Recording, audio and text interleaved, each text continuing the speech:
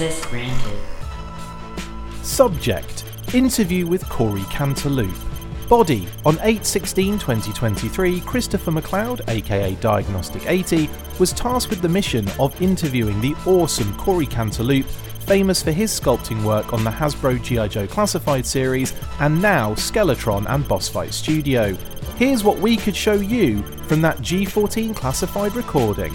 Access granted. Hello and welcome to the Full Force Redacted, brought to you by GeneralsJoesReborn.com with me, Christopher McLeod, aka Diagnostic 80.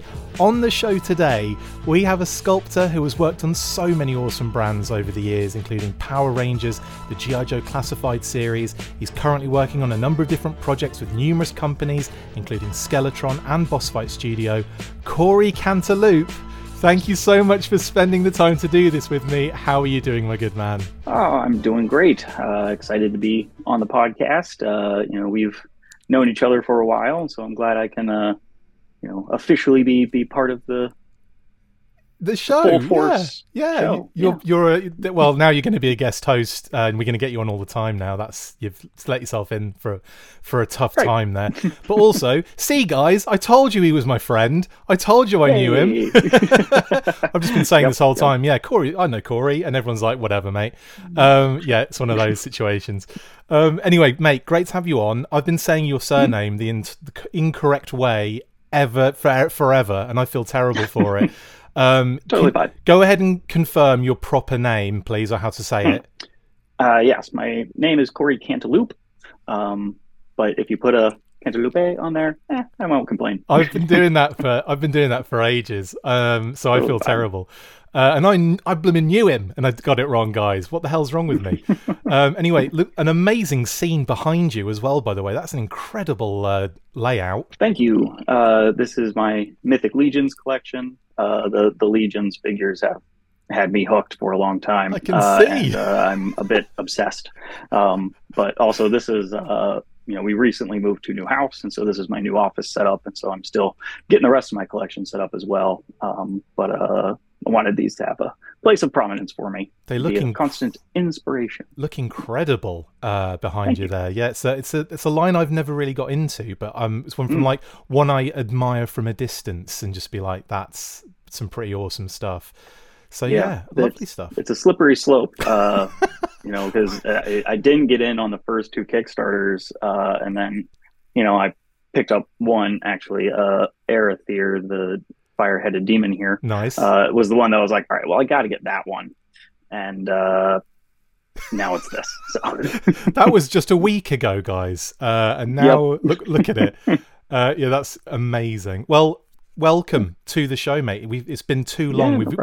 We've had you on once, actually. We had you on a long time ago. Yes. Once with me and Lenny. Yeah, that was a great show. Really enjoyed that. Mm-hmm. So we can get into some details about that. Obviously, there's the things we shouldn't talk about, which we'll probably talk about.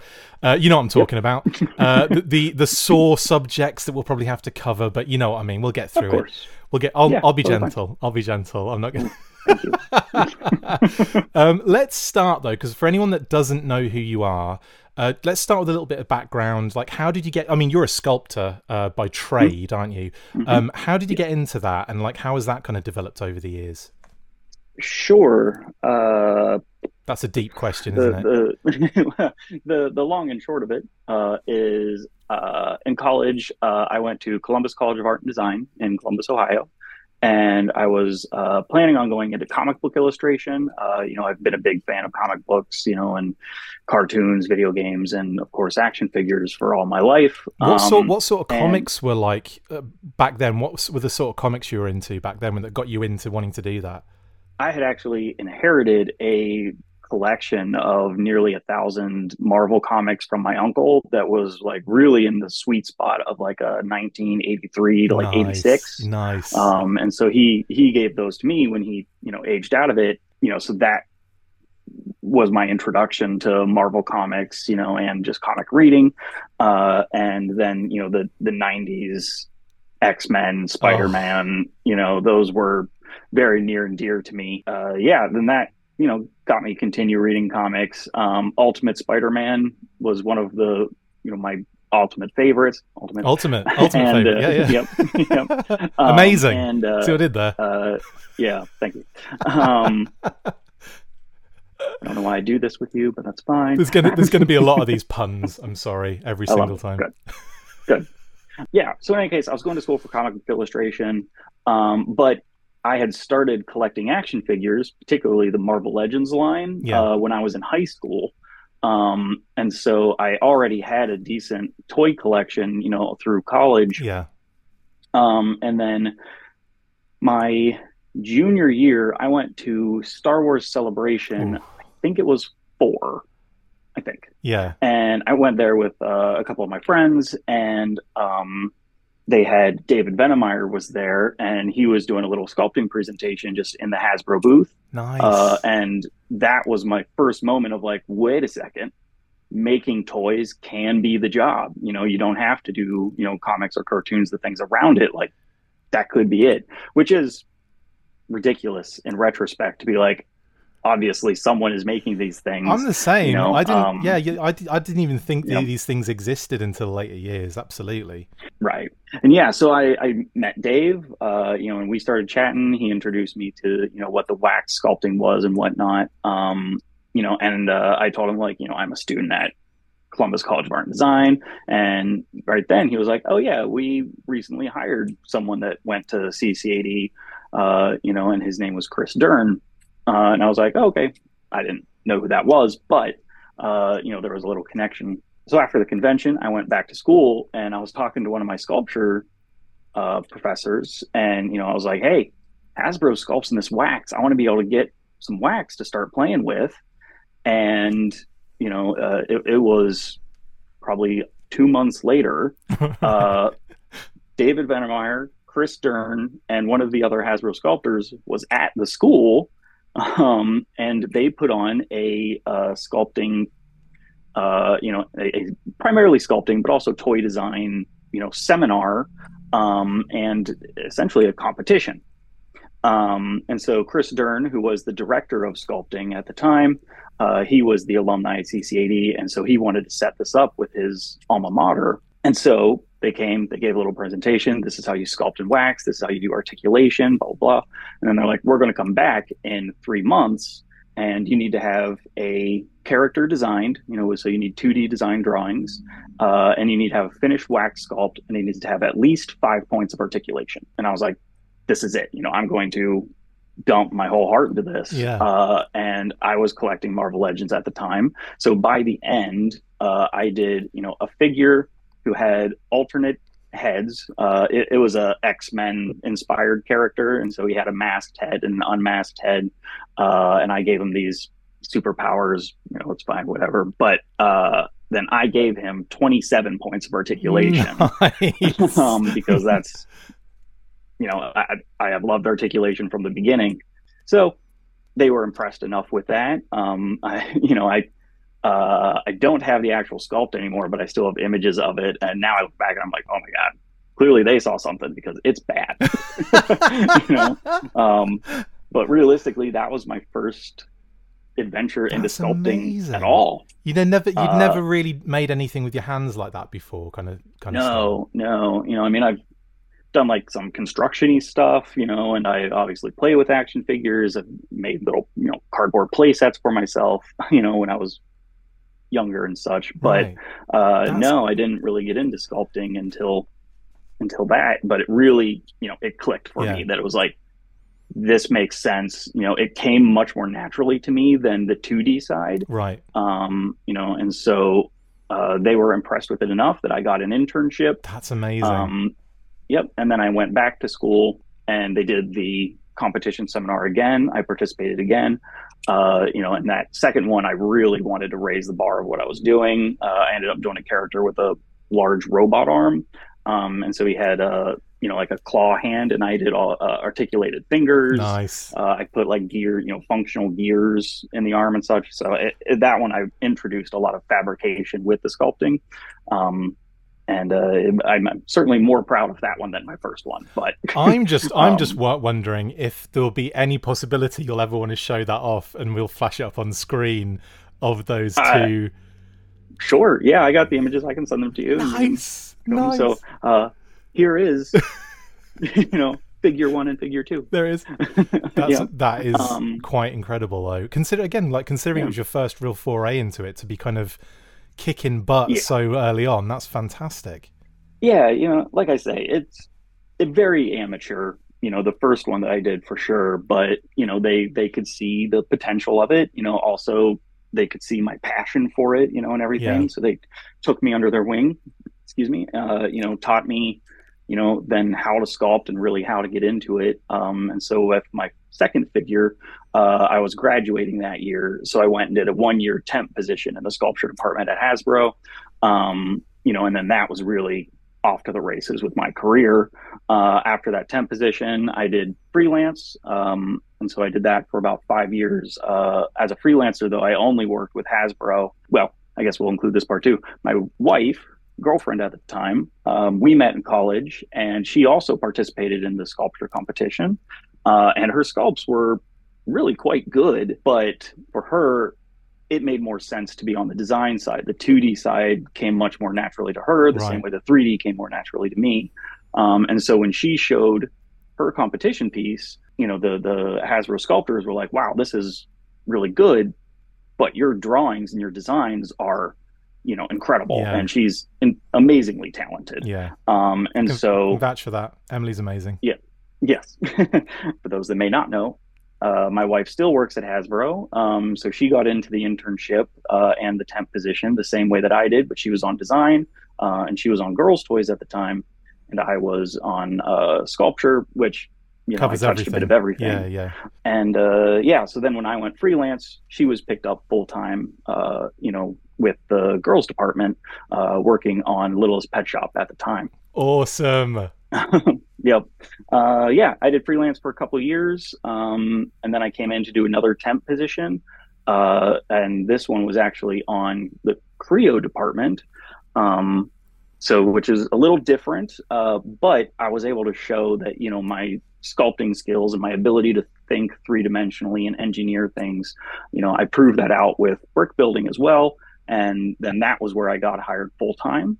And then eventually Creo was no longer pursued by Yeah. the company. Yeah. And so then I got transferred back over to the sculpture department, which is really the heart of what I do, Yeah. and where my dream lies. And so, yeah, I was with the sculpture department after that. And around that time as well, Emily was moved over to the action brands, where she's now the designer on Star Wars: The Vintage Collection and crushing it. Yeah. Ghost looks amazing, doesn't it? Oh my goodness. Yes. Oh my God. I was able to see some of the early models of it while I was there, and I mean, it is beautiful and huge. And the moment you can see it in person, it's like, wow, Yeah. it's really quite shocking how incredible it is. Yeah, So that's back amazing. to Ghost. Yeah, yeah, do it now. There you go. Link in the description. Yeah. Yeah, that's amazing. Tell at what point did it change from being that kind of like hands-on, very, wax sculpting kind of thing? What point did it change and go into that digital arena? Because that's something that obviously you had to relearn, I guess, or do from Yes. scratch. Yeah, that was an interesting time there. I was freelance at the time, so working from home, doing freelance work, contract work. I went, a couple of months without a job, Yeah. And so I called up, some of the guys at Hasbro, and I'm like, hey man, I'm not getting any work. Like, what's up? And they're like, well, pretty much everything we're doing now is digital. And I was like, oh, okay. Brilliant. And it was one of the funny things while I was at Hasbro as a temp, in that first year, digital was starting to kind of happen and catch on. Yeah. And one of the sculpting managers at Hasbro, who's no longer with the company, but incredibly talented, and he was great to work with. He said, digital sculpting is going to be the next big thing, but it's never going to be more than like 10 to 15% of the industry. Right. And it was, about 3 years later, it was 100%. Yeah. And like nothing is traditional anymore, at least not at Hasbro. And, Yeah. the majority of the industry has all gone digital as well. There's very few hand wax and clay sculpture in the toy industry anymore. And which makes sense. I mean, the advantages of digital are, Oh yeah. insane. Yeah. And I do miss being able to hand sculpt things at time. But Do you get the I time never. to do that anymore, like just for fun, or is it really not really? You can't fit it in Um, anymore. well, generally no. Don't really have much time. Yeah, But when I do get some time to do some personal work, um, sorry, my cat's walking across the keyboard. that's Sorry. fine. That's fine. Yep. When I do get time, I still only want to do it digital Yeah, because the advantages there, being able to duplicate things, mirroring, and the big one is just being able to undo. yeah. I do a lot of exploratory sculpting while I go, meaning like, does this, cheekbones need to be a little bit more, Cheeky. exaggerated or sunken in or whatever. Yeah. I can quickly play with that digitally, and then if it's like, nope, that didn't work, I can just undo. Whilst traditionally it's okay, I'll add a little bit of wax. Take it Yeah, nope, away. no, I gotta take it Yeah, away, yeah, and yeah. it's more time consuming to do it that way. Undo, Um, yeah. undo. So much quicker, Yeah. right? Yeah, like Oh yeah. my God, it's incredible. um, uh, based on yeah. okay, so right, okay, so you were talking about when you kind of first got into it in an official capacity as well. What was? Do you Mhm. remember the first figure you worked on, like the first official figure you worked on? Yes. So the first figure I worked on as an intern was there was a 4-inch Iceman figure from Marvel that was, I think it was part of the uh, Is it Infinite or Ultimate? I can't remember what the line was. The 4-inch man it was was before the Marvel Universe Universe. That's it. line. Yeah. This was actually part of the X-Men Wolverine Origins line, I Oh, think. right. Yeah, but so the Iceman was a great figure, and I didn't get to work on that one at all. But he came with this little ice surfboard, and so that was the first project Nice. that I worked on, was making this little surfboard and putting like ice crystals coming off the front of it. Um, Do you if have? I can find a picture, I'll send it to you. Thank But you. I was going to say I'll be yeah, able to dig one of those out. Do you have that? Do you have like an example of that? Like, did you get one so that you had? he, I mean, yes, I certainly do somewhere. This is not a um, test for you to pick it out and show us, but yeah. I'm interested because I know a lot of like my friends in the industry, like the Boss Fight studio guys. Obviously, you do. Mhm. We'll talk about that a little bit later on. Yep. But a lot of those guys, they'll have stuff in their offices that just it's just like stuff they've worked on in the past, and it's really Yeah. cool to see like a little history of what they've done. And I was wondering if you do the Yep. same thing. Do you try and get hold of all of the things that you work on? For the most part, I do, but also to this point, almost everything I work on, I also collect. Exactly. So Yeah. So I'm getting them anyway, because it's yeah. like, oh, well, I did make this, but I also need it for my Yeah. collection. Yeah. And so I don't have a section of like, these are the projects I did. That Iceman is in with my 4-inch Marvel figures Right. in a Right. bin somewhere. Right. I can't have everything displayed at once, Of course. unfortunately. Of course. And so, that is part of that collection. I've done some other odds and ends Star Wars figures throughout the years. Those are in with the Star Wars collections. Even if they're not relevant, I'll still have them. Sure. Meaning, I did work on a 5 POA Luke at one point. I'm very happy with that figure. I think it turned out great, but it's not the figure I'm going to have out as like my Luke Right. because it's Yeah. 5 POA. There's much better versions of that now, and that type of thing. But I have one somewhere. Yeah. Right, your mission next time is to get all of the figures you've ever worked on and have them behind you on that. Okay. That'll be like a quick 5-minute job. It'd be easy. Yeah, no problem. Probably wouldn't fit. Actually, can you hold on? I'll just Yes, do yeah, that go now. do it now. Go do it now. We've got a few minutes. In fact, would Yeah, they great. would they all fit behind you? Probably not. You've probably done that many now, wouldn't you say that you'd probably? Well, once you include the full lines that I've done, Classified Series and Power Rangers Lightning Collection, that's going to be where the bulk of the work is. Yeah. Because I was managing those full lines. Yeah. Whilst coming up in the industry, it was much more of Bits like, and okay, pieces. I'm going to Yeah, sculpt a Luke figure and a Iceman thing, or I'll work on some accessories for this or that, but then once it starts blooming out into collections, Yeah. It's a little different. No, that's cool, man. That's amazing. Now, G.I. Joe, obviously we're part of, this is the Full Force. This is a G.I. Joe, podcast and everything. What was G.I. Joe to you? Kind of, was it part of your childhood? I mean, what kind of era are we talking about? Take us through your connection with that brand, please. Yeah. So I'm a little younger than a lot of the G.I. Joe community. So Corey's only 12 years old. He's 12 years old. Yep. Okay. Yeah. I'm 36, so I was born in 1986.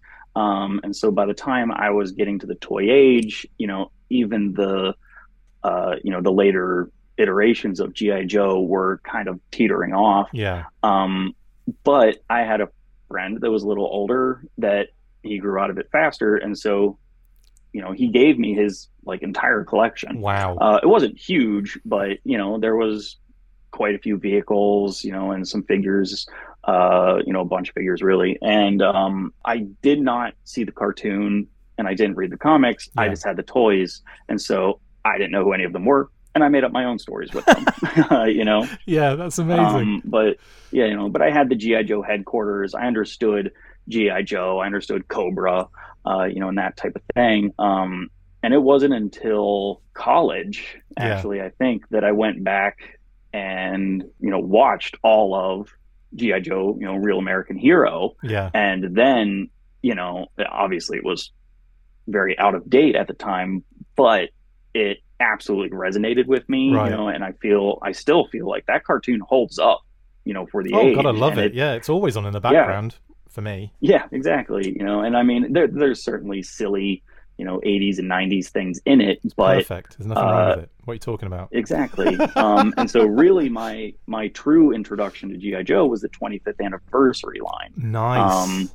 And so that line, I got all of them, from the jump of the 25th, I was getting into it, and army building and whatnot. And I mean, my collection of 4-inch, modern era G.I. Joes is huge, several bins deep. So that was really what started me into it. And then, graduating and getting to work on it, I worked on several of the Pursuit of Cobra figure things, which, is still an incredible that was a figure peak, line. Peak for 4-inch, wasn't it, for Joe? Yeah, definitely. for sure. What did you work on? Generally, that was it. What did you work on Pursuit of Cobra? Just give us a few randoms, because I'm quite interested in what you worked on with that. So I did some of the parts for Hit and Run. Oh, brilliant! Which I think maybe got released as part of the Collectors Club instead. Yeah, I'm not sure, but I did the portrait and I think a helmet for that. Brilliant. I worked on the General Hawk from the Rise of Cobra line. Nice. Which transitioned into Pursuit of Cobra, but I worked on that. My most favorite was that I got to do the Zombie Viper. Oh my goodness. And so, obviously a genetic zombie, not, the traditional sense, but that one, it's kind of fun how that one came to be, at least from my side. Obviously people had been doing zombie customs forever. And so while I was working at Hasbro as a temp, I had a little resin mold or a rubber mold of a skull for 3 3/4 or 4-inch figures. And so anytime that I was making a mold or casting of something, I would just cast an extra skull. And so I always had a bunch, skulls on my table. And so, I would occasionally, if I needed to take a break from the project I was working on, I would just really quickly sculpt a little zombie head onto the skull, right? Essentially just putting some skin on it in various ways. And then I just had a little collection of zombie heads across my desk. That's amazing. And so one of the sculpting managers, David Proctor, he came in. Yeah. He came in and saw those. He's like, "Oh, what's that?" And I was like, just something I do, on the side there. And he's like, "Oh, that's fun." Cut, a year later or something, I was freelance. He was like, "Hey, we're doing a zombie figure. I remember you did all those heads that were really fun. Brilliant. Do you want to do the figure?" And I was like, "Oh my God, yes, please." Brilliant. That's awesome. And so I really got to have fun with that one, playing with, the dynamic, poses of the hands. One of the things I was most proud of is, he had bare feet. Yeah. And so on the one foot, I took his like front, or his first two toes, and kind of turned them up, which I wanted it to give sort of like a feeling of discomfort. Yeah. And so I had fun with that, and it made it through production, which I was not sure it would. So I was proud of that. That's awesome. Yeah, no, that's one of those ones that's gone down in like G.I. Joe lore now. It was a really sought after figure, and he got the re-release in the 2-pack as well. So yeah, that's awesome, man. That's fantastic. Yeah. I didn't know you worked on that. That's news to me. So that's wicked. There you go. and a name drop for Davey P as well, or Davey Proctor. Yeah. Shout out to Dave. Dave Proctor. He was really my biggest mentor. When I was coming up in the. Wow. That's a shame. He ruined you, basically, is what you're saying. He did. He certainly ruined me to be good is good enough. Oh my God, that was very much not good enough for Dave, and now it's not good enough for me. He is probably the most. Like, he is a perfectionist, isn't he? Basically, let's just put it that way. Yeah. But he will spend just laser focus on that until it is right. Like, yeah, I will. If I'm saying anything about Dave, it's that he is ridiculously detail oriented and crazy perfectionist. Anyway, and, so he taught me pretty much everything, about articulation, sculpting, engineering, production, and so I owe so much to Dave, and he was incredibly talented, and so it was a great mentor, and friendship, and we became close over the years. So I'm very thankful for him. I promised myself I wouldn't cry, but you might have me going, man. No, yeah, Dave's a good lad. That's awesome stuff, man. Yeah, for sure. Right, let's move on to the classified series now. So obviously that was quite an important part of your career to date. Yes. Now, were you involved on that brand from its inception? Did you come onto it further into the line? I mean, what was the first thing you worked on in terms of classified series? Yeah, I was on it from jump. Even when Lenny was working on early, concept designs of like, where do we want G.I. Joe to go? Even before sculpture was really needed. Me and him were already like, ooh, I mean, obviously I was a Joe fan, so I was like, oh, what are you doing? Where, what direction are you going? Show me what you're doing. What's going on? Exactly. And I mean, that's what you do, at Hasbro when you're a fan. I'd also pop into Dwight's office and be like, hey, what's going on with Marvel Legends? And whatnot. So, so I was part of that, and we would, riff and chat about stuff. And then once it was like, all right, we're now ready to, go to model, and start sculpting things. That must have been exciting. Like, all right, I'm there. I want to take that on. Because I was already working on Power Rangers at the time. Yeah. You were busy. So I was just like, oh, I was. But G.I. Joe was, it is an incredible brand to work on, and I loved it. And so I was just like, yes, please give that to me.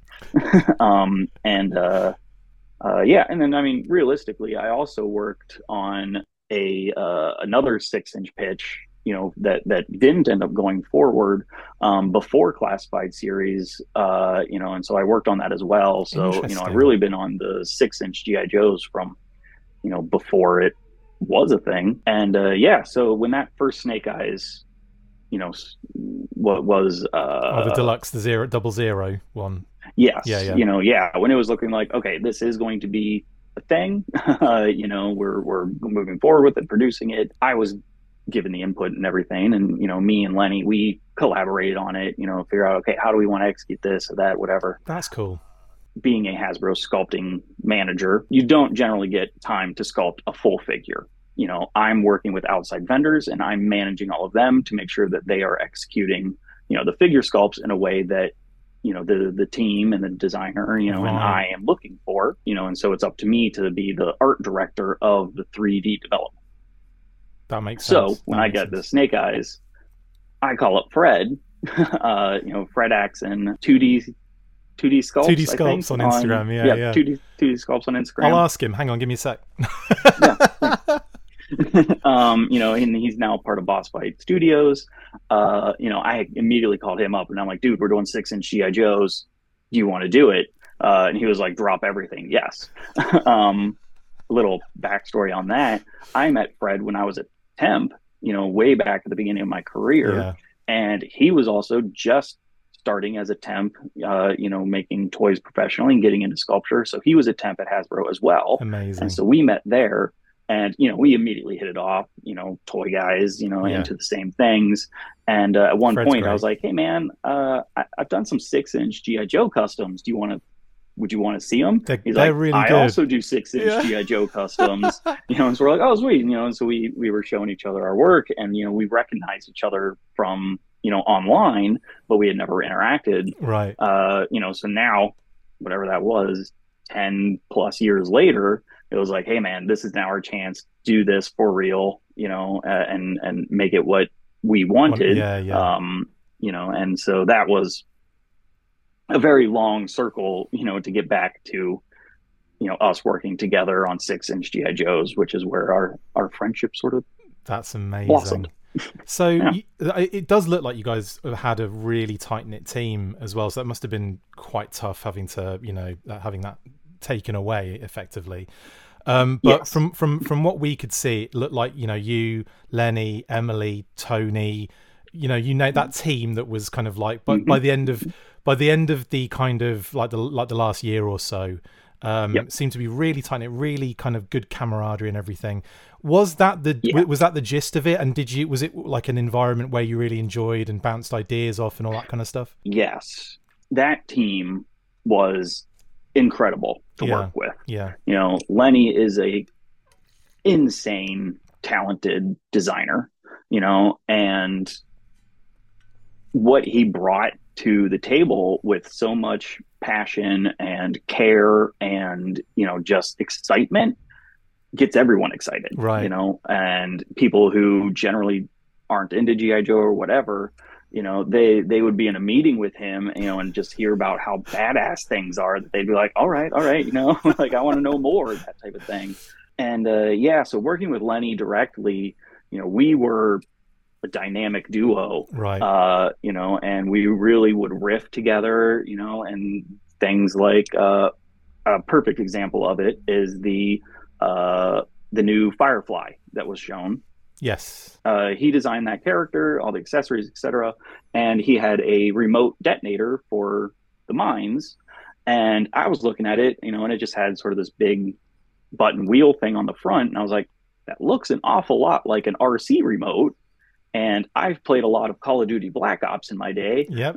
or Modern Warfare, maybe, whatever. It I was play a lot of Call of Duty. There was one that came with the little drone as well, the little RC drone, wasn't it? Yes. Like it was Yep. like And I was yeah. like, oh man, can we reference that, and actually make it an RC remote, do the C4 on the RC car, which is not something that he was really familiar with. But he Right. was like, oh my God, that's awesome. I don't know if there's any actual like real world implications of that, but whatever. It was just super fun, and he was just like, oh my God, yeah, that would be awesome. It's, just something fun, adds a little extra Yeah. to the story. Lenny is, of course, very driven by story when he's doing designs, and and I am too. And so Yeah. anytime that we can bring in more story, and more little flavor things, the better. And so that's just one of the many examples where he would start with something, then I would add to it, and then he would add to it too, and then it would just this snowball effect of awesomeness. That's At least fantastic. from my perspective. What in that kind of process? What were the biggest challenges for you guys when doing the classified series? I mean, were the things that like really like you kind of hit brick walls with and had to change directions with? I mean, what were the kind of things you had to deal with in that sense? So, I mean, there definitely were hurdles, to get through, particularly at the start of the line. Yeah. Classified series started because they were in development on the Snake Eyes movie. Yes. Excuse me. And so they were like, well, we haven't done anything with GI Joe for, at least 5 years. And so this movie's coming out. We want to get some buzz going, and get some stuff on the shelves so that we can, start building out that retail space, and to get some excitement for the movie. Yeah. And so that was how it started. But there was still also a lot of questions of, okay, well, GI Joe hasn't been on the shelf for several years. Yeah. Obviously the GI Joe fandom and fan community is quite large, but this is a very new expression going into 6-inch scale. Yeah, yeah. And with the brand having been shelved for so long, there was a question of like, well, are they going to show up for this? Yeah. And is the community big enough to support the numbers that Hasbro needs for a line to be successful? Yeah. And so that was really a big question mark for us, and not so much anymore, I guess, right? Not so much now. Yeah. So yeah, when we released the figures, particularly the 00 Snake Eyes, and it sold out in super fast. It was ridiculous. Yeah. Ironically, that is the only classified figure that I don't have. So I'll get one eventually. Yeah. And I mean, obviously, I have pre-production samples of it and whatnot, but I don't have a final production in box, because the packaging was so beautiful on that set. Stunning, wasn't so it? I'll get it eventually. It sold out super fast, so I was like, oh well, I'll get one somewhere, and it just hasn't happened. What's crazy is that you worked at the company at the time. Surely it should have been just a case of walking down the hallway and going yoink somewhere. That is one of the things, with Hasbro. It is a very big company, so there's a lot of moving parts, and to be blunt, getting the development team's final, last product priority samples. Not necessarily that. It just sometimes it gets missed, and there were times where I would work on, whole series of projects that I never saw the final product for, internally, and I would go out and buy them myself or, track them down one way or another. Yeah. But yeah, so that was one. Obviously, it sold out very fast, so it didn't have a ton of units. That's the word I'm looking for. Thank you. A ton of units in it, and so it was just one that never made it to my collection, but I will get one. Yeah, here sooner or later. I was lucky enough to be at the launch for the Toy Fair kind of preview thing they did. Yep. And that's where I met Lenny and the marketing team at the time. And they all seemed really nice and everything, and kind of hit it off with Lenny quite, because you know what Lenny's like. He's just, gets on with everybody. He's so friendly. Yep. And like that was such an interesting time as well. Like the Snake Eye, seeing those figures for the first time, like in physical form in front of me, I was like, this is crazy. This is amazing. And that Snake Eyes, man, beautiful. Such a cool design, and like a new take on him, and still retained very heavily the Snake Eyes theme. So that was a great one. People ask me like, oh well, what's the favorite figure you worked on? And that one always raises to the top because of how sentimentally connected to it I am. It obviously, it was the first 6-inch GI Joe we were doing, so that's important to me. But also working with Lenny, he really let me bring a lot to the table. That's great. And particularly on the articulation. That was something where when we started GI Joe, classified, I was like, okay, well, the history of GI Joe figures has always been the next step in what the rest of the industry was doing, in terms of articulation, in terms of playability, detail on the sculpt and everything. Yep. Going back even to the 12-inch, figures, they were always pushing the bar, kung fu grips and, more accessories and, playability there. Obviously the 80s O-ring figures, went from, the entire industry went from 5 POA to now, these figures that have a ton of articulation and movement. And so I wanted to take that same concept into classified, and so I was like, all right, obviously we need to hit the big beats that a 6-inch figure is expected, double jointed knees, elbows, torso articulation.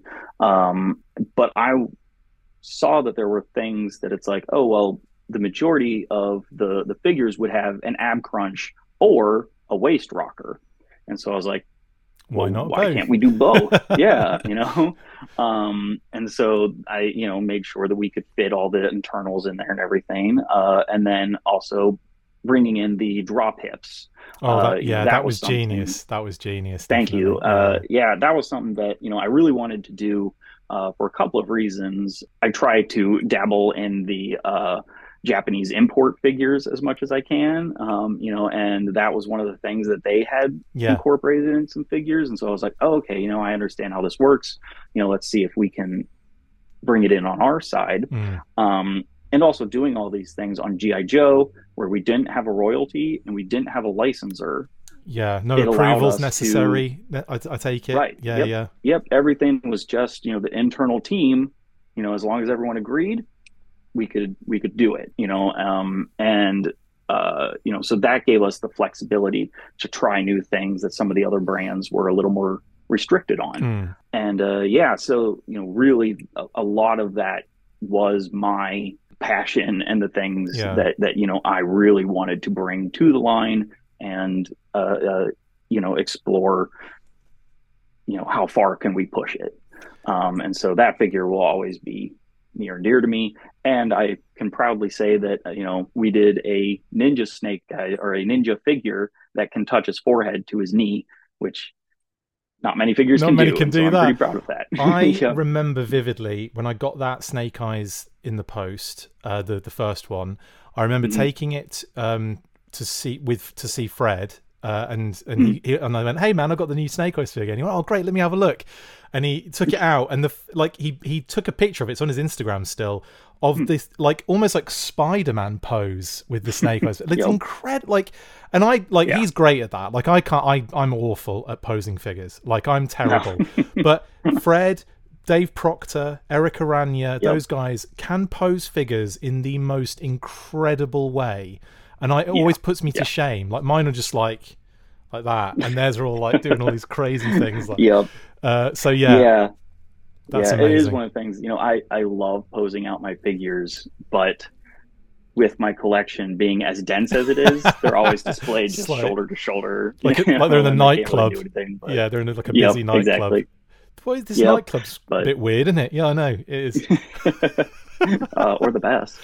Yeah, that's true. Actually, it does look Yep. like the best nightclub ever. It looks like a nightclub in hell, but that's also pretty cool. I mean, Uh, sounds great.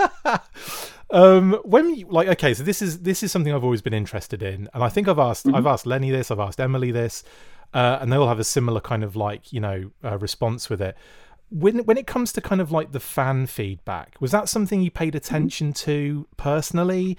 Was it something you tried to avoid? Was it something that you ever used to act upon and tried to change things? I mean, how was that experience for you? Yes. I mean, I was very in tune to the fan response, Yeah, and I mean, I am a fan, I am a collector, and so I want to know, what are their experiences with it? yeah, What are they gravitating towards? What are they, not enjoying so yeah, much? yeah, I am, a strong advocate for constructive criticism. yeah, And so, I do look for that. I pour my heart and soul into every project that I do, but I always know it can be better, yeah, and yeah, so, yeah, what are people wanting? What do they like in that type of thing? And so I was always very closely paying attention to it, and between, me and Emily and Tony, and Lenny as well, of course. yeah. I think Lenny Um, was involved. I can't remember I think so. I think he did something on the brand. tangentially, like Uh, he's on the periphery, basically. Yeah, yep. Um, but we all kind of saw the fan reactions from different places, yeah, and so we would all be able to be like, oh, well, I'm seeing this over here, seeing that over there and whatnot. But we certainly always paid attention to it, and one of the ways that I mean we were constantly steering the ship, for what fans are looking for and what right. they're what are the things that fans are talking about that's rising to the top. And so we were always adapting and whatnot. But one of the things that I specifically kept seeing that I was like, okay, this is something that we need to address, was the hand wrist articulation. Right. And so when we first started the figures, we gave Snake Eyes what I'm calling double vertical discs. Yeah. and so they would be able to rotate sort of front and back, which is great for pointing swords. It's great for pistols, and it's great for most things that you're holding. But then we also did the throwing star hand and the flat hand. And so those would have horizontal articulation because that makes more sense for those poses. Yeah. Then when we did the Duke, I gave him a left hand vertical. Does this look like left to you? Yes. Okay, great. This is my. Well, this is my. I don't left. know if it's mirrored for you and whatnot. That's your left. Yeah. So if I was to spin, great. Yeah, that's right. Yep. Cool. We'll just keep doing this. Right, then. Yep. Is this going to be our thumbnail now? Yeah. The preview. They're being really mean to each other. Yeah, they are. Yeah. So Duke had that one, and was it that one? Yes. That's really and then hard the right do. was side to side. It is. And so a lot of people are like, oh, well, he must be left-handed. Yep. Because this is the gun holding hand. Yeah. But I actually did it the other way on purpose because I was experimenting, what is going to be the best, most realistic and, I think the most fun way for him to be able to hold a rifle. And, so in my experimenting, I do actually have pictures of, playing with a first shot. Okay,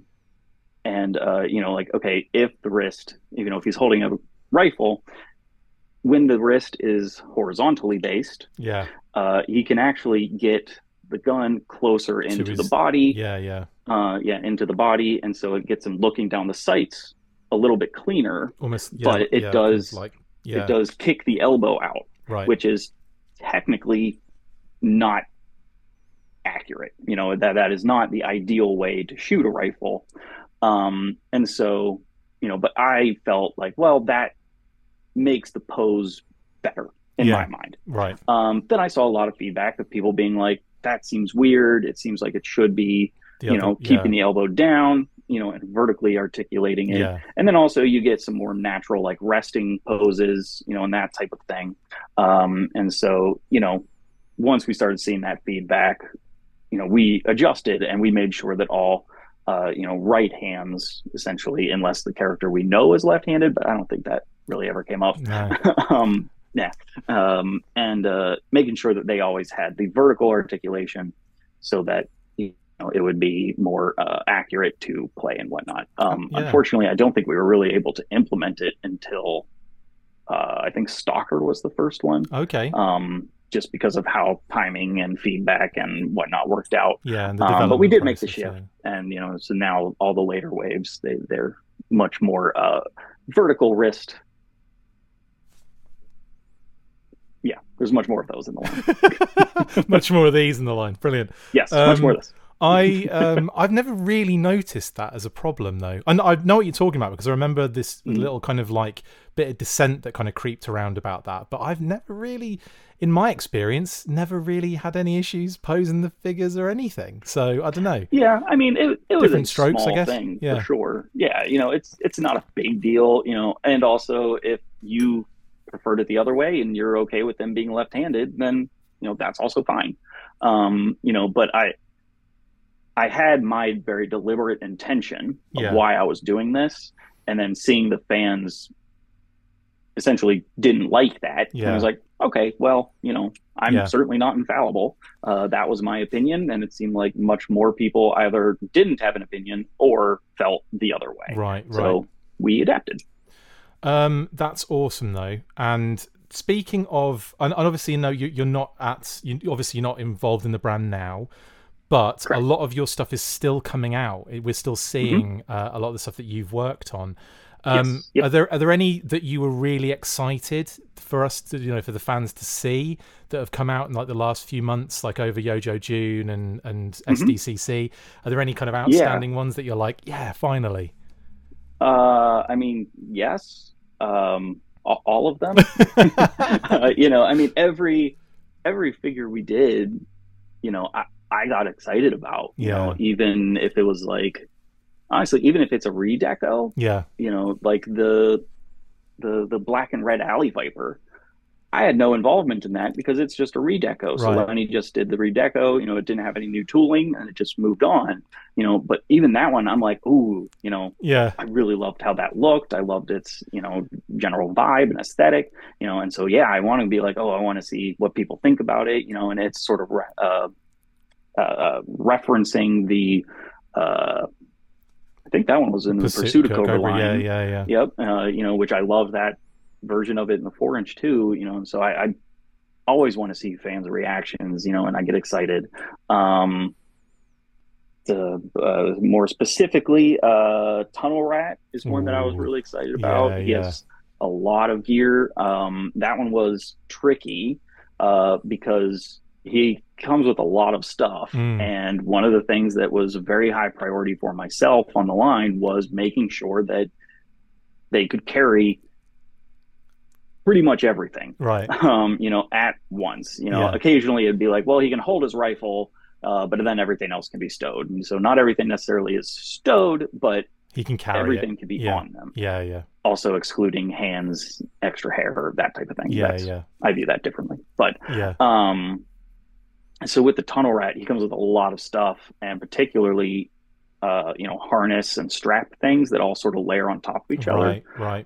So that one was a little tricky to make sure that everything, would lay correctly and it wouldn't be super bulky. Yeah. It can be a little finicky while you're playing with it and posing it, that, the bag will fall off his shoulder or whatever, but generally everything, we wanted it to be able to pose and play with easily without it being a hassle. Right. Yeah, yeah, yeah. And so I'm very happy with where that one netted out.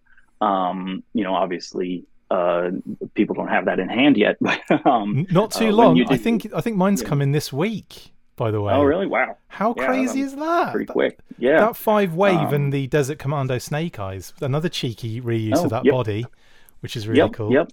Yeah, yeah. Yep. I'm using the commando head with the deluxe commando ninja body. Yeah, yeah. It's a mix of both. So yeah. Lovely deco on that really as well too. Really, yeah. It was one that I looked at originally and I was like, well, I won't need that one. But then you saw it. I saw it physically and I saw the colors and I was like, no, but it works really well. And I'll get that one too. Has there been one that you haven't picked up other than the Snake Eyes 00? There can't be much that you've. No. Yeah. So no. I mean, you may I've say that. You may say I don't need that one, but it's gonna happen, isn't it? It's gonna happen. Yeah. It is. I was thinking that about the second Timber release, right? And then I was like, well, no, but it's Timber. And Timber's perfect. And to get one in white to mimic that first release in the version 2, I was like, yeah, go on then. And he gets a scarf, so he's different enough. Come on, bring it. Yeah. Perfect. So I mean, throughout samples and picking figures up, I now have quite a collection of Timbers, including right here. I have one on my Mythic Legion shelf. There he is. So there's a Arctic character in Mythic Legions, and so I have paired them together because I like to play with my toys. Amazing. That's weird. Who does that? I know. Right. Anyway, no, that's awesome. One I will say that took, I think, a lot of people by surprise were the mole rats. Yes. Is that one that you had I mean, obviously you had a huge input in that, I imagine, as well. Yep. I mean, that must have been an interesting one as well to be doing something so brand new. I know Vipra was technically, wasn't that a lot? Didn't that have a lot to do with you in terms of the concept there? Yeah. So the Vipra was, internally you get these requests, from the marketing team, sales teams, whatever, that it's like, hey, we need an exclusive for this thing, or, we need a price, hit a price point for this, whatever. Right. And that was one where I was like, okay, well, we're doing the Target run. We need a, Target exclusive. Lenny had already picked, of doing Flint, nice, Tiger Force Flint, and so it was like, all right, well, it'd be great if it was a Python Patrol something, and so it was like, I don't know, what could we do with this or that? And one of the things that we've run into that a lot of people aren't really aware of is capacity issues. Right. Meaning, if we are using the same molds multiple times, they won't be able to, multiple times on different figures. Right. Like, for instance, the Duke and the Flint share a lot of the same parts. If we were to release those at the same time, we'll run into capacity issues where they're not able to use the tools for both figures, to produce all the units that we need. Yeah. Right. And so that is one of the things that we're always thinking about, and so must be a logistical nightmare, honestly. Luckily we have, engineering, and we have Hong Kong partners, and we have people that are able to figure those things out. If it was up to me and Lenny, we would be screwed. But that was one where, we already had a bunch of things sort of lined up. That was like, all right, well, we can't really use these. We can't use that body. And because it isn't exclusive, we don't really get a lot of tooling to put towards it. And so, that's when I was like, well, what about, a Python Patrol Ninja?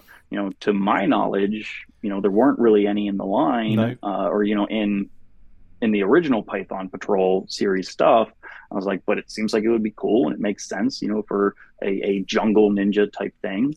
And he was like, oh, yeah. And so he really liked that concept. And so then he jumped on it, and chose to do, a female, Python Patrol Ninja, and then he was able to connect it to the lore with Vipra and everything, and it worked out really well. That's great. But that is one of the examples of how well me and Lenny work together. Right. That he comes to it with one perspective, I come to it with another. And we just would collaborate and riff together. That it was an incredible brand to work on, an incredible team to work with. Yeah. And so it was great. So I miss it. I miss those guys. Obviously, we still chat all the time, but working day to day is it's different, isn't a little it? different. Totally. So, yeah. Well, speaking on that, then you obviously you moved on. We've talked about that, of course. I think a lot of people were surprised by it, honestly, and upset about it. None more than yourself, I'd imagine. Yep. We don't need to know how you feel about it, obviously, because it's obvious. Sure. But were you surprised by the public outpouring of support when the news came through? Because I don't think I've ever seen that before. Yes. That was completely unprecedented. The toy industry, and professionally, and the fan community isn't always aware of the people who are making the thing. Yeah, true. Right. And it wasn't until COVID that it was like, okay, we can't do conventions. We need to figure out a different way to get the news out of all the things we're coming up with. And so that was when the fan stream started, which really put the design and marketing teams in front of the products that they were making. And so I did my first fan stream on Power Rangers. It happened to have worked out that the Power Rangers design team had sort of been shifting, from one design team to another. And I was the one that was consistent on the brand. And so they were like, well, we're showing these figures that were mostly done by the previous team, but you've been on the whole time. Do you want to talk about them? I was like, yeah, great. Would love to. Hey, I could talk about toys forever. So I did that, and that was the first one. I was like, okay, I like this. And it was one of the things that I felt strongly that coming from sculpture, I bring a slightly different perspective to the figures than design does. And so then, particularly once Emily was on G.I. Joe, I worked with her on Power Rangers as well, and so then it was like, hey, I want to be doing more of this. I think that it's valuable for the fans to get, more information. Also, I'm a huge fan of this stuff. And so I want to talk about the thing I'm passionate for. Yeah. And, Emily was great to work with. And so she was just like, hell yeah, awesome. She obviously is very aware of my passion, and all of the care and love that I put in these things. So she wanted me to be able to be part of that. And so leading into the layoffs, the company has been in a hard in a hard place, and it has been for a little while. And so, it's big, corporate conglomerate. And so layoffs happen. I had been at Hasbro for 10 years full time. My wife has been there for 15 years. And so, we've seen rounds of layoffs come and go, and it hurts and it sucks every time, when you're in the company. But it is something it's part of that world, unfortunately. Right. Yeah. And so, when my number got called, you're not really given a reason why it was me instead of them or whatever, and it's not really important at the end of the day.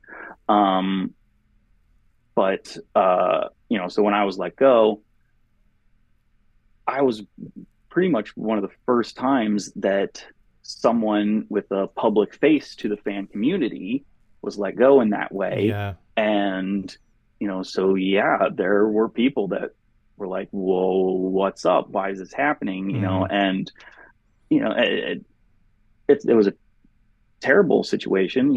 About 1,000 people were let go globally from Hasbro, which is big, that's a lot. It was a huge amount. Yeah. Yeah. And I am so grateful to the Joe community and, the toy community at large, for getting as much support as I did, working at Hasbro and working on G.I. Joe and working with that team, at that time was hands down the best my career had ever been. And it was the dream job for me.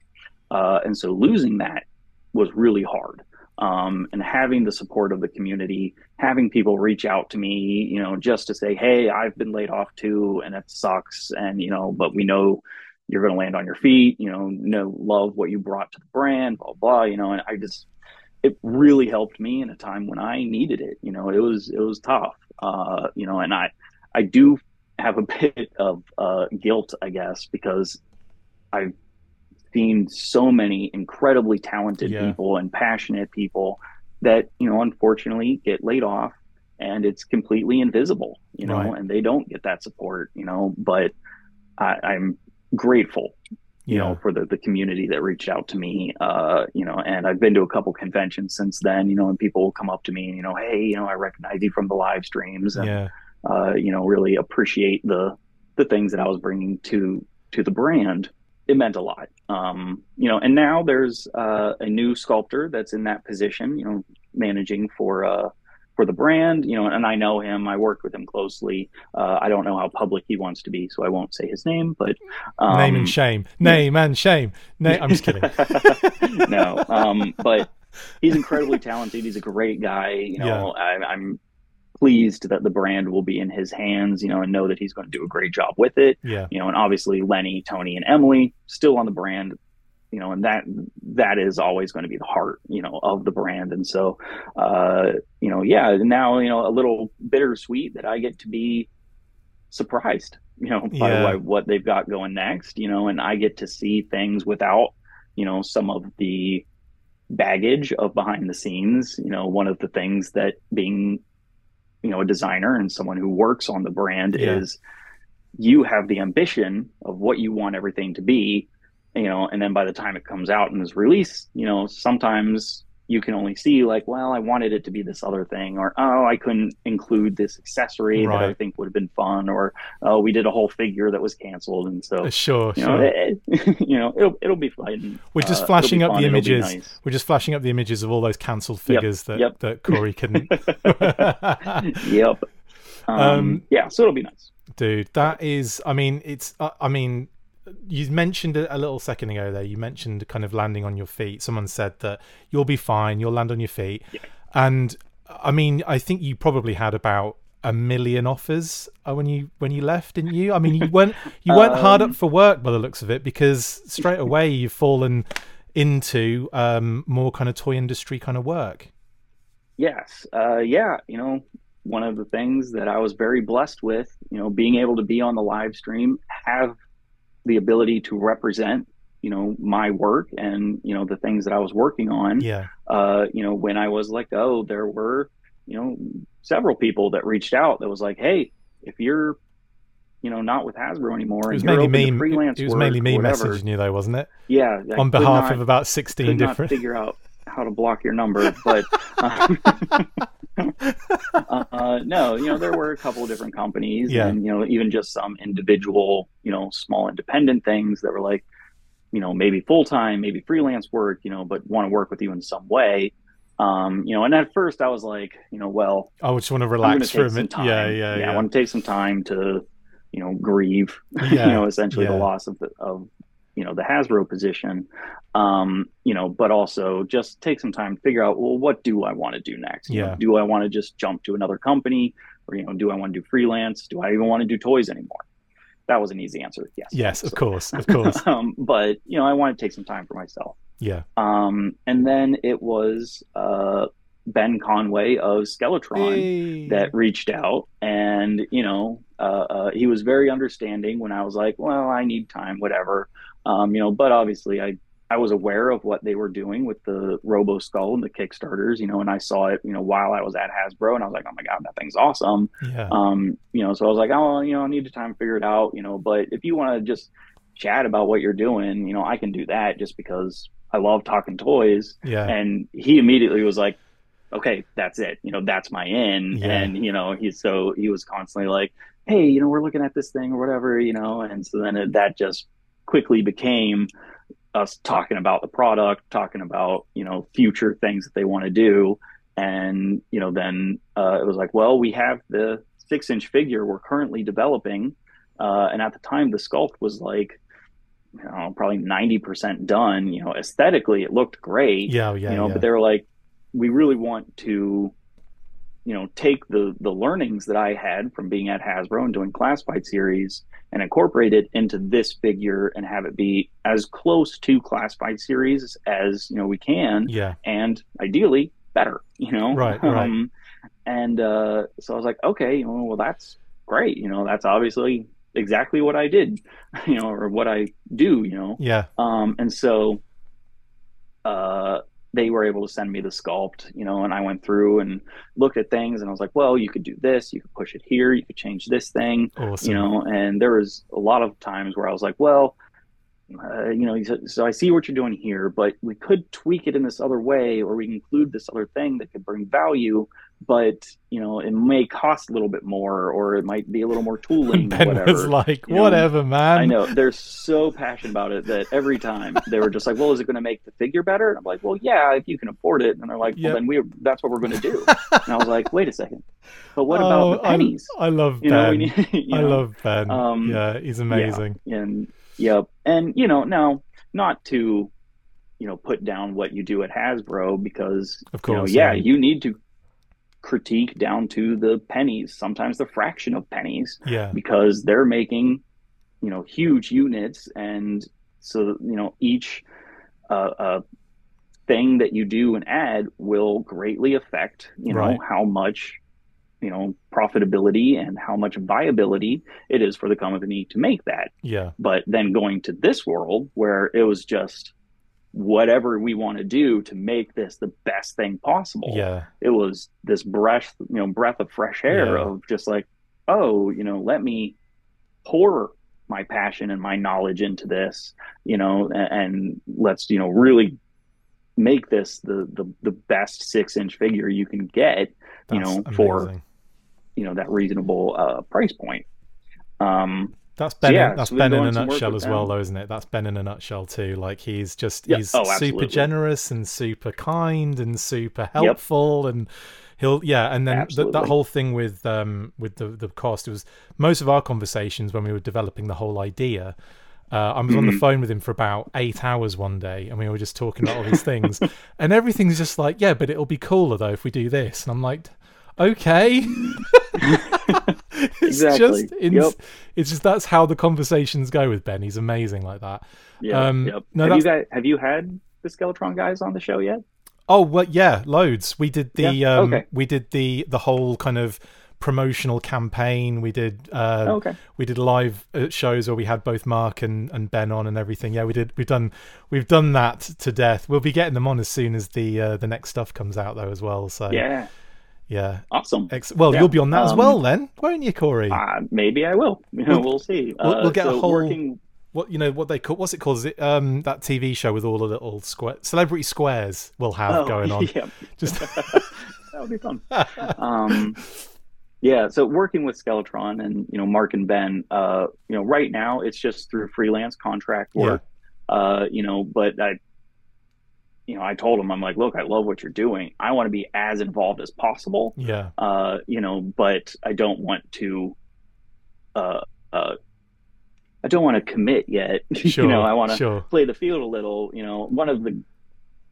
One of the things that I immediately thought of, when I was let go, was like, well, this sucks, but mm, right now is this crazy golden age of action figures, yeah, particularly in the independent market. absolutely, And so before leaving Hasbro, I saw what Skeletron was doing. I saw what Boss Fight was doing, yeah, the Horseman, Savage Crucible, yeah, and all these other companies that I was like, ooh, I want to play with them. yeah, I want yeah. to play with their toys. And I want to get in there and see, is there something that I can work on with them to be, have a small part of that. And so Skeletron was the first one, and then fell in with Boss Fight after that. So I was just at PowerCon, That was and I did amazing. Joe Yeah, Fest earlier, and so I'm doing all the networking things so that I can, play with all these companies, so that, selfishly, so that I can, yeah, be part of that, and make cool stuff. But also, I do have a lot of expertise, in manufacturing, articulation, yeah, yeah. and just general, action figure development that, a lot of the independent companies don't necessarily have without having been at Hasbro Yeah, for yeah, totally. 10 years. So, Yeah, I want to be able to lend my expertise to them because I want their product to be good because I want it. exactly. Yeah, you're making it for yourself, basically, aren't you? At the end of Yes, that's the full circle situation. exactly. And one last thing I want to mention is that it was kind of revealed over PowerCon that you're doing the Yes. 6-inch Court of the Dead stuff for Boss Fight Studio. Yeah. So that's super exciting. I am a little eccentric. um, Amazing. and Yeah, so when Sideshow started doing the Court of the Dead statues, I Yeah, was they're insane, immediately aren't they? smitten. Yeah. Yeah, they are It was gorgeous, the one. and It was the mermaid one where you have the water around her waist, like halfway up yep, the. And I'm just like, that's magical. What they've yeah, done there. I've never seen that in statues before.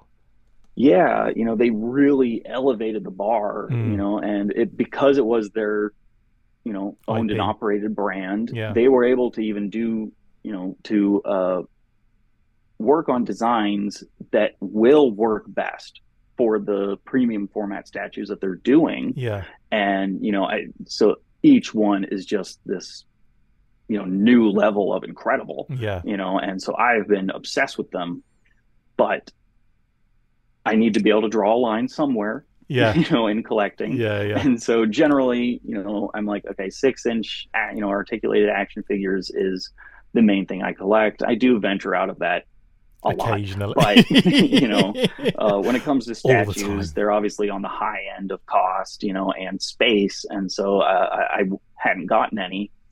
Um, so then when Boss Fight started to do the 4-inch figures, Yeah. I was like, "Ooh, that's great. That's really exciting." And so, I got the wave one of those. You Gethsemane and Um, Kia. yes, yeah, and they're beautiful, and they're great figures. And then when they revealed wave two a couple months ago, I was like, okay, now we're getting into the meat of Court of the Dead. I was Yeah. super Yeah. excited about it, but my heart lies in 6-inch. And so in January, I was getting lunch with Fred. We were hanging out. I had picked up some toys for him. So we were doing a toy exchange, as you do. Yeah. um, Fred is with Boss Fight Studios. I assume most people know, but and I was chatting with him, and I was just like, "Dude, these 4-inch Court of the Dead figures you're doing are incredible." I'm like, but 6 inch is where it's at, like 6 inch figures, that is where the fan base is, Mm. the majority of it, and there's so much more you can do at 6 inch, and obviously very selfishly, that was what I wanted to collect. Yeah. And, and at the time he was just like, yeah, I know, I would think that was, I think that would be great, but, we'll see. Probably 3 weeks later, I get let go. Oh God. And Fred was, and Fred pretty much immediately, calls me up or texts, I don't know. And it's just like, hey, this sucks. I'm sorry. But you remember that conversation we were having a couple weeks ago? So we are actively getting the license for 6 inch, from Sideshow, and we're going to move forward with it. Wow. And we're going to have Death in wave 1. Do you want to be the sculptor on it? Oh my goodness. I was just like, oh my God. Like, in my lowest of lows, he gives me this holy grail project for me that was just like, oh, this is so perfect. It's the exact type of beautiful, grotesque thing that I like, and they're doing it at 6 inch, the scale that I like, and fully articulated. And, it was just like, oh my God, dude, yes, I would love to do that. Brilliant. So I was able to get that sculpt, done. There's still a couple things I'm finishing on it, but we were able to have a 3D print at PowerCon, and so wave 1 is going to be Death and Kier, and so they essentially took the accessories and sculpt and such, scaled it up from the 4 inch, and then added the updated articulation that is, standard for 6 inch, so they'll both have butterfly joints, multiple points of articulation in the torso. Will their head be able to touch their knee, knees. though? Is that? Well, yes. Yeah. Let's just say yeah. If I have anything to say about it, yes. Snap. I did it. Yeah. Yeah. They do have some pretty complex designs, so I'm not sure if they'll be able to do that. Yeah. But they look incredible. are looking gorgeous. Yeah, phenomenal stuff. And so I'm excited to get those out and get them in people's hands. Granted, in like a year from now. Yeah. But they're going to be beautiful. And also one of the things is Boss Fight. They're a small company, and so they're always gauging, fan interaction and fan interest, and so that's a big part of why they revealed the Court of the Dead 6 inch figure so early, is because they want to make more, so they want to make sure that the audience is there, and so I was, at PowerCon always encouraging people like, hey, take a picture, tag it, put it online, if you want this to happen, and you want a whole line of it, the more excitement around it, the better. And I definitely think people are excited for them. So absolutely. I love that line to keep going, because the designs of all the Core of the Dead characters are incredible. It's next level. And the funny thing is, it's one of those things that, had you not told me you were into, I would assume you were into it. Do you know what I mean? Like, absolutely, it's just obviously. it's just phenomenal stuff. And the obviously the PowerCon stuff they showed off, which I actually packed for you, but the PowerCon the PowerCon stuff that was shown off, I mean, absolutely phenomenal looking. And it's just so nice that you're going from, like you said, that kind of ultimate low, that real low point, immediately into what is effectively like, at least, hey, here's another dream for you to get involved with. You know what I mean? Yeah, exactly. And that was part of it. I had the dream job. Yeah. That up to that point, and really it was that like 2 years of being on G.I. Joe, and being on Power Rangers, but particularly right at the tail end, of being able to do everything we were on G.I. Joe. Yeah. That was the best my career had ever been. That was the dream job. That was exactly where I wanted to be. Right. And then when losing that, it was like, oh, okay, well, now I need to figure out what is my new what's the next dream job? Yeah, what's the next dream, and it was tough, obviously, but right now I think it is just getting out there, playing with these other independent companies, Yeah. and some of the bigger companies too. I will be continuing to work with Hasbro, or at Okay. least that is the goal.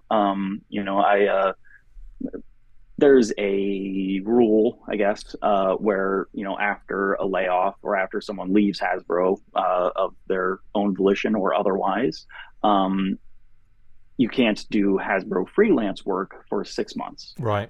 which is up at the end of the month for me. Oh, And so I interesting. have already been in talks with the new sculpting manager for G.I. Joe, and I've been in talks with Lenny, and so if all goes according to plan, I will still be working on some of those figures just in a different capacity that I Yeah. was before. That's good news, because I feel like Yes. not just for yourself, but for the fandom who've been enjoying Oh, this classified series, and and I'm not say solely because of you, but you no, have a of course. huge part to play in that enjoyment. Why everyone loved this product.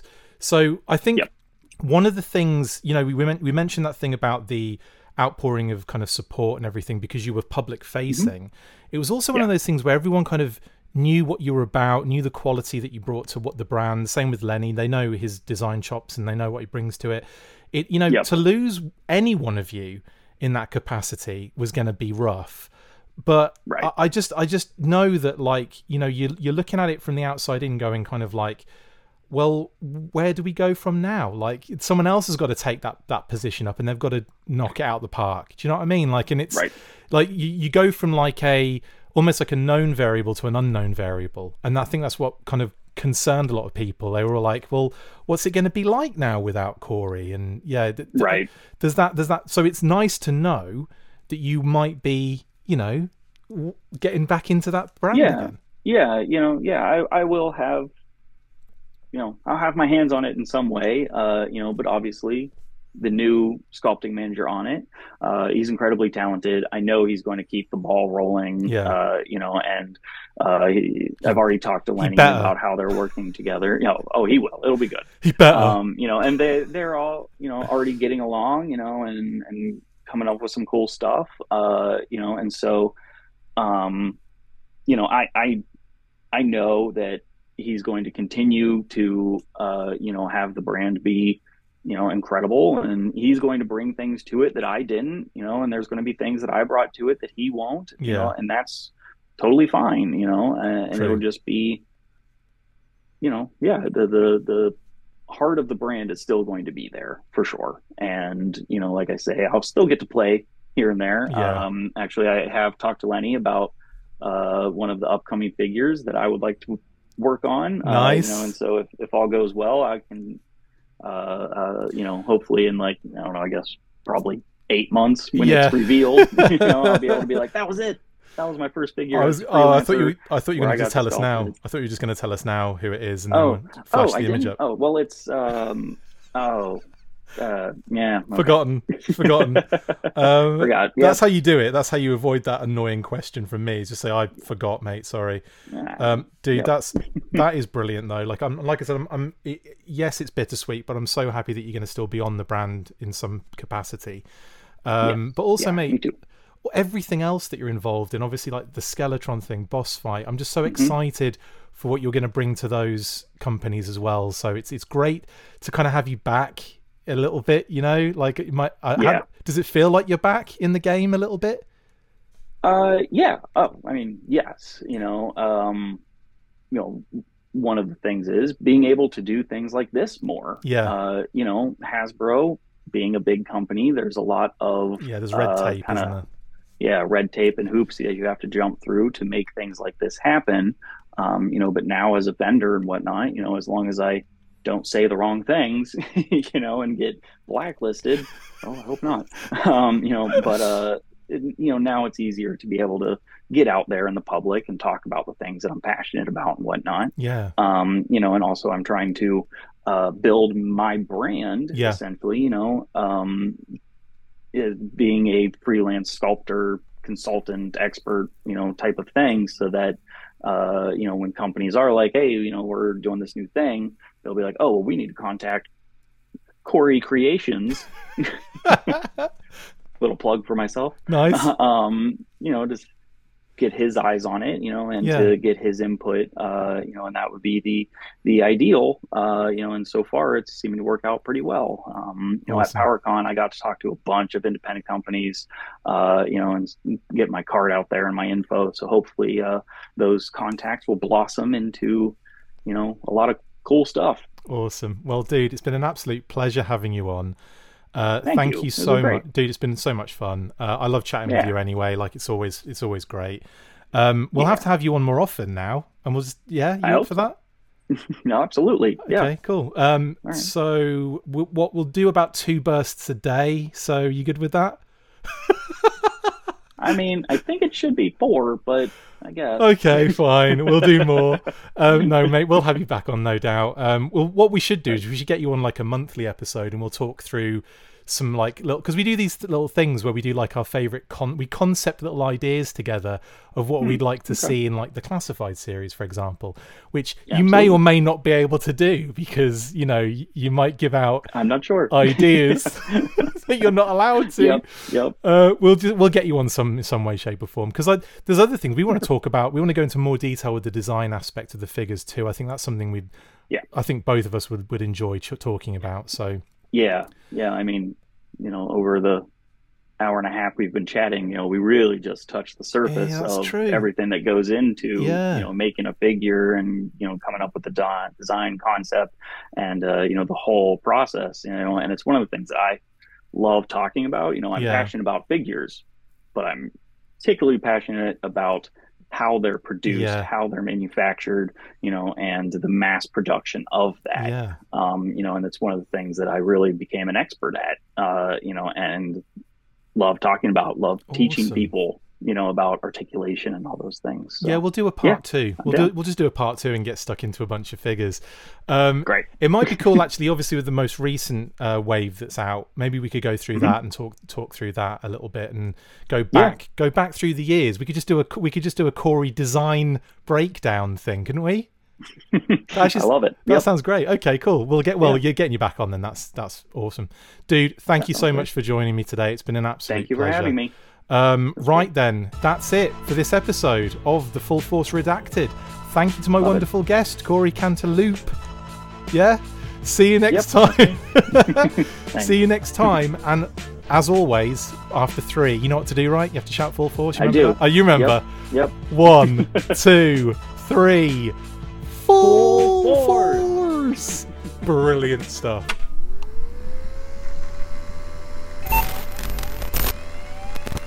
Access granted. Make sure you get involved with the discussion by liking, sharing and commenting on these videos, and as always you can keep up with the show after listening by following on Twitter @TheFullForce, liking the Facebook page facebook.com/TheFullForce, and if you would like to contact the show you can message us on either of those platforms with feedback and questions. We also have a Patreon page, so if you want to show your support for the show, see your name up in lights on these videos, or enjoy exclusive bonus content, then check out patreon.com/TheFullForce podcast, or click on the link on any of the posts this podcast appears in.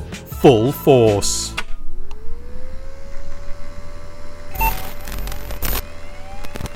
Access granted.